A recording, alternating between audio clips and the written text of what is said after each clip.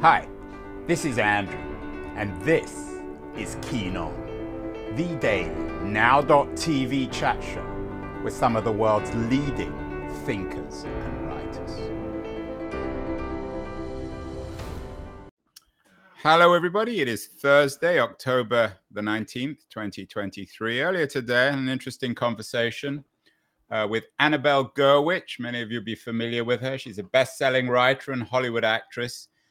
And she was writing about her experience of taking in a homeless couple in Los Angeles. We had a really interesting conversation. As I said, she's a very well-known figure in the entertainment business with her own Wikipedia page and best-selling book called You're Leaving When, Adventures in Downward Mobility, best-selling New York Times book. And her essay that we discussed was taken from it. The essay was part of a new book called Going for Broke, Living on the Edge in the World's Richest Country. It's put together by the Economic Hardship Reporting Project, a very important group that was founded by Barbara Ehrenreich. And we're featuring another essay in this, coming from a rather different direction, not so much like Annabelle Gurwitch, and more a feature of the world that is unequal. My guest today is Andrea Dobynes Wagner, and she has a really interesting piece in the book called, as I said, Going for Broke, Living on the Edge in the World's Richest Country.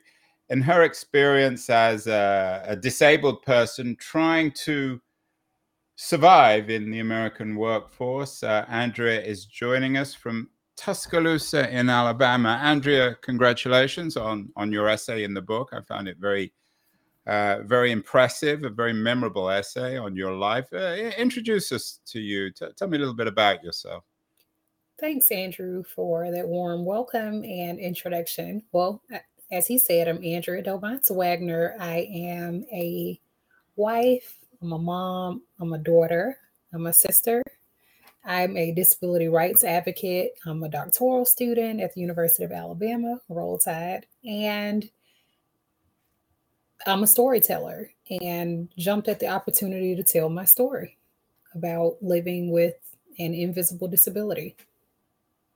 So tell me what that story is. It's featured in the book. It's told to you, or I'm not sure you wrote it. It's in association with Deborah Jan Lee, another writer. But what's the story in the book, Andrew? Well, there are millions of people in this country who identify as disabled, but a bulk of them have visible disabilities. Mine, however, is invisible. And I talked about in the essay entitled My Disability is My Superpower. If only employers would see it that way, the plight of finding meaningful employment when you are disabled, specifically visually impaired, and the way standard interview practices automatically put you at a disadvantage if you have not disclosed that information. And so it just talks about my journey thus far, seeking employment, and I'm not sure if I mentioned having employment in said essay while being legally blind. The book is called, and it's made up of many different essays, Going for Broke, Living on the Edge in the World's Richest Country. It's edited by Alyssa Quart, and who's actually been on my show before. Her book is called Bootstrap, Liberating Ourselves from the American Dream. She's also in charge of the Economic Hardship Reporting Project. What do you think, Andrea, of this idea of the American dream? Is it something that's within the grasp of everyone, or is it a delusion? I would say that the American dream for many people is a nightmare.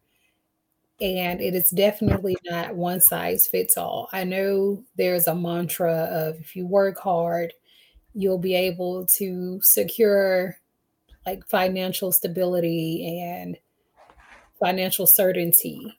Well, um, a bachelor's secured, master's secured, doctorate in progress, and that hasn't been the case.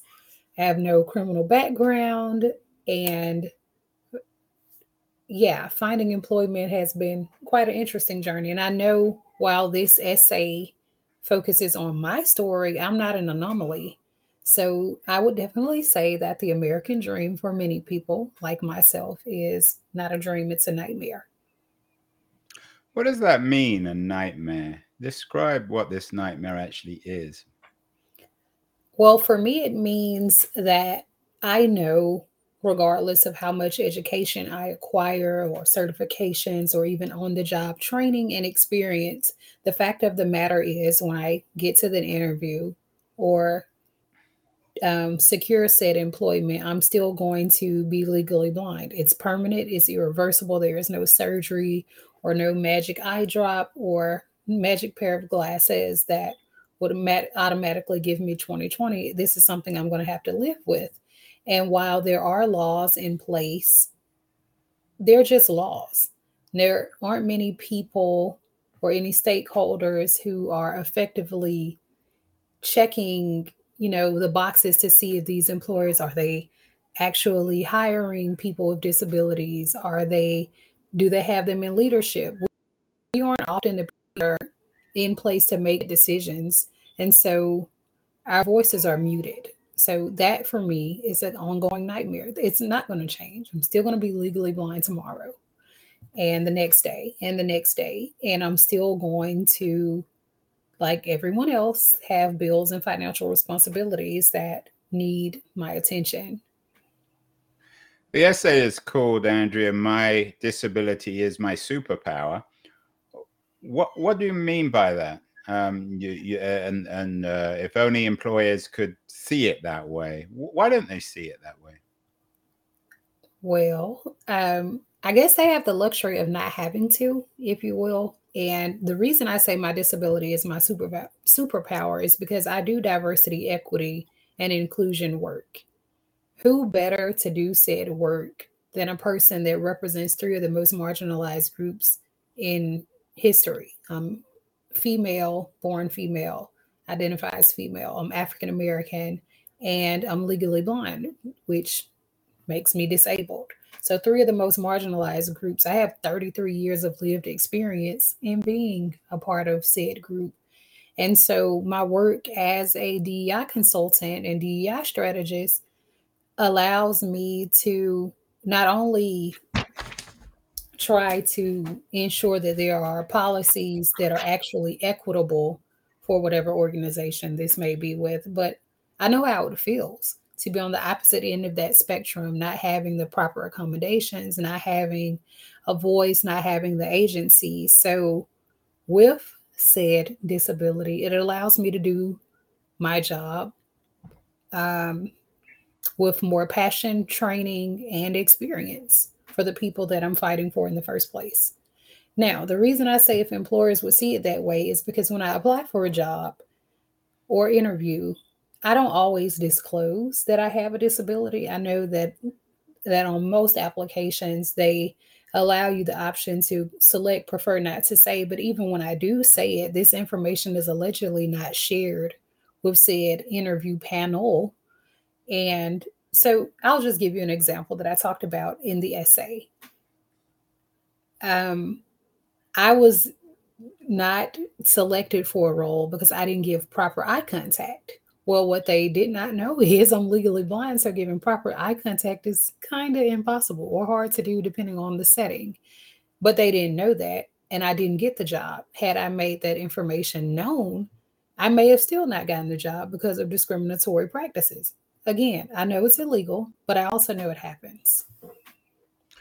Andrea, you write in the book about company policies. You touched on these earlier. Um, you're in Tuscaloosa, Alabama. Annabelle's in Los Angeles. Do you think, I'm guessing a lot of the companies you apply to are in Alabama, in Tuscaloosa or Birmingham. Do you Not think, necessarily. no? No, it's because of the need or the work remote environment that we are in now. I apply to jobs all over the place. But do you think there's more or less toleration around America, or is it the same with all these companies? Because they all talk a good game. We could get company representatives on this show, and they'll say, "Well, we don't discriminate, and we'd like to hire someone like Andrea." Why do they say one thing and behave in a different way? Because it's great press to say we hire X amount of people with disabilities. We have X amount of people of color. We have X amount of women representation. It's great PR. It's bad PR when they say, but their pay is not equal. But we don't have any of these people in leadership, but we don't have any of these people sitting at the decision making tables.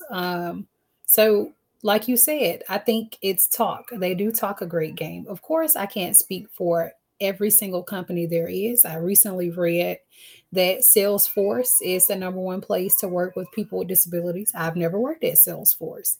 I worked in academia, I've worked in a nonprofit setting, I've worked in corporate America, and I can definitely say that across the board, there's work to be done. Yeah, we'll have to get Mark Benioff on the show. He runs Salesforce. He can give you a job.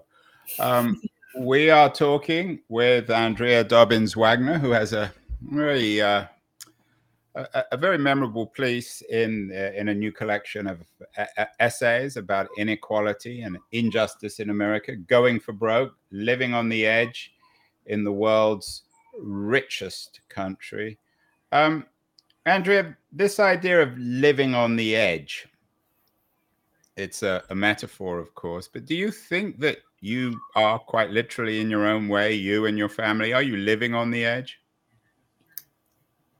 I would say in most instances, yes. I know that doing this work and speaking openly about it is probably not favorable with some.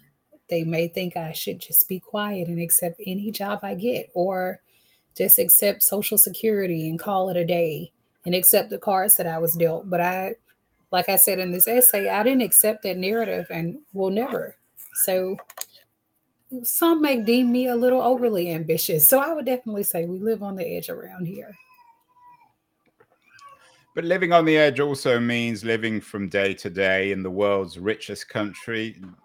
When you see the manifestations of wealth in this country, enormous amounts of wealth, maybe not personally associated with you, but through media, does does that make you feel more or less that you're living in this nightmare?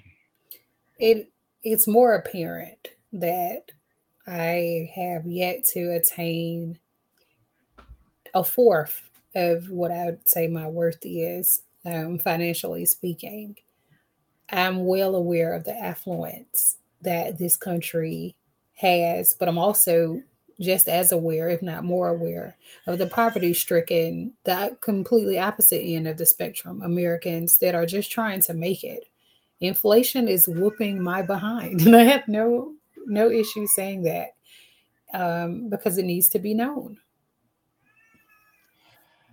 Andrew, some people will be watching or listening to this and thinking, well, it's in a way a heartbreaking story, but on the other hand, she's legally blind and she's looking for work at companies, perhaps in an area where she's simply not suited. Could they have an argument? I would say no. If I am looking for work more so in advocacy or social impact or diversity, equity, and inclusion, and I'm a member of said community that these organizations claim they want to help, that's asinine. I'm also not applying to jobs I know have no business applying for. Like I would never apply for a job with ALDOT, which is the Alabama Department of Transportation. I can't drive, so that's not exactly my wheelhouse. And I know it's more than driving jobs, but I said that to say I'm applying for jobs that I am academically and professionally have the acumen to do. I just haven't quite had the opportunity to show that. How many jobs have you had? When did you graduate college? I graduated undergrad in 2013, but I was in graduate school the first time for my master's between 13 and 15. In 2016, I started teaching high school English, and I did that until 2020. I taught high school English, I taught middle school history, I taught, yeah, high school English, middle school history, and I've served as an adjunct professor teaching women's studies, American studies, African American studies, and a intro to academic success, which is essentially a study skills course. So it's perfectly fine doing that work in the classroom, but in full transparency, my vision started declining. And for best practices for classroom management, I need to be able to have eyes on all my students, both literally and figuratively. And so I decided that stepping out of the classroom might be the best move for my safety. Now, it's a little different collegiately speaking, which is why I enrolled in a doctoral program because I am interested on teaching on the collegiate level as a professor. Adjuncting is cool, pays the bills, it's fun, but there is no leveraging my career with just a master's if being a professor is one of the end goals. And I say one because there are more. So you decided that you couldn't teach because of your physical disability or your worsening physical disability. Is that Yes. right? Yes. But what about being a professor? You need a doctorate to do that. And so I'm working on a doctorate. In terms of looking for solutions here, you mentioned earlier some people say, well, just go on Social Security, the government will look after you.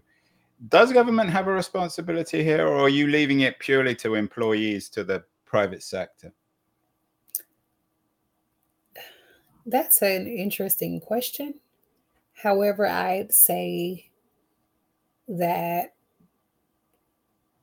I do think America should be more invested with the plight of people with disabilities, but you can replace people with disabilities with veterans, with the unhoused population, with people of color, with women. It's a never ending saga of who needs support. And while I wish that employers and private sectors and nonprofits would step in and help with some of the heavy lifting, I also know that some of this, or the bulk of this, is always going to fall on me. I don't expect anything from either entity. What do you think? I know you're not professionally associated, although the Economic Hardship Reporting Project sponsored the publication of Going for Broke. What do you think of the work of the Economic Hardship Reporting Project and of journalists like Barbara Ehrenreich, who unfortunately died last year, but was the founder with her reporting in books like Nickel and Dimed on the Other America? I think that the Economic Hardship Reporting Project is an amazing nonprofit that doesn't get its flowers or due diligence. They support storytellers like me, not just financially, but emotionally through this process. This isn't an easy story to talk about. While I do speak about it more openly, I didn't even start telling said story until about 5 years ago. And the Economic Hardship Reporting Project sheds light on these stories that'll never get told. You won't see these like plastered on a billboard or in full circulation on news stations internationally. Like, I'm thankful for your podcast, definitely thankful for the work EHRP does. But EHRP, again, doesn't get its flowers that they need. And I'm beyond grateful for them. It's been a joy to work with them and just a personal journey to see that it's not just me. There are other people who are going through similar situations or in your earlier guest state trying to help. So it gives hope. EHRP provides hope. You describe yourself in the piece as a Black woman with an invisible disability. What do you mean by that? I mean, when most people think of blindness, they think of people with a cane or see an eye dog or someone who needs constant assistance. I typically wear contacts, but my allergies are prohibiting that at the moment. But even with glasses on, people wear glasses for fashion statements. And so by that, I mean my disability is invisible. I'm not in a wheelchair. Again, I don't have a white cane. I don't even know how to use one. And I'm not even a dog person. So there's no CNI dog. That's what I mean by that. You wouldn't know I have retinitis pigmentosa unless I told you. And describe the illness, the condition that you have. What does that mean? Is it degenerative? Does it get worse and Yes. worse? Retinitis pigmentosa is a rare degenerative eye disease that essentially prohibits or limits your both your peripheral and your central vision. So what I like to tell people to make it more understandable is essentially I have permanent tunnel vision. I imagine that you are looking through a paper towel roll. That's what I see. I can't really see what's on the side of me, which is why I don't drive. I can only see what is directly in front of me. And that is limited itself. I read large print. I don't read braille. I cannot drive. I think I said that already. Um, Lighting is quite interesting at times, and it's permanent. There's nothing they can do about it because a lot of people would assume that LASIK would just be the magic fix I need. But unfortunately, there is no cure for retinitis pigmentosa. And I could potentially go fully blind. I haven't thus far, but I could. Well, let's end, Andrea. For people watching who might be able to employ you or may have ideas, what can you do? What you talked about your disability as your superpower. Where do you think you can make a significant contribution and get out of living on the edge in America, which, at least according to the volume you're in, is the world's richest country? Social impact work, social responsibility, communications, diversity, equity, and inclusion work, content creation. My bachelor's is in communications. My master's is in gender and race studies, and this doctorate will be in social justice and inclusion advocacy. But again, I have 33 years of personal experience being a part of the not so included communities with an S. So I can work. I am willing to work and actually enjoy doing meaningful work in a from a nonprofit to corporate sector. I enjoy it. I love what I do. Just haven't been granted the opportunity to do it permanently yet.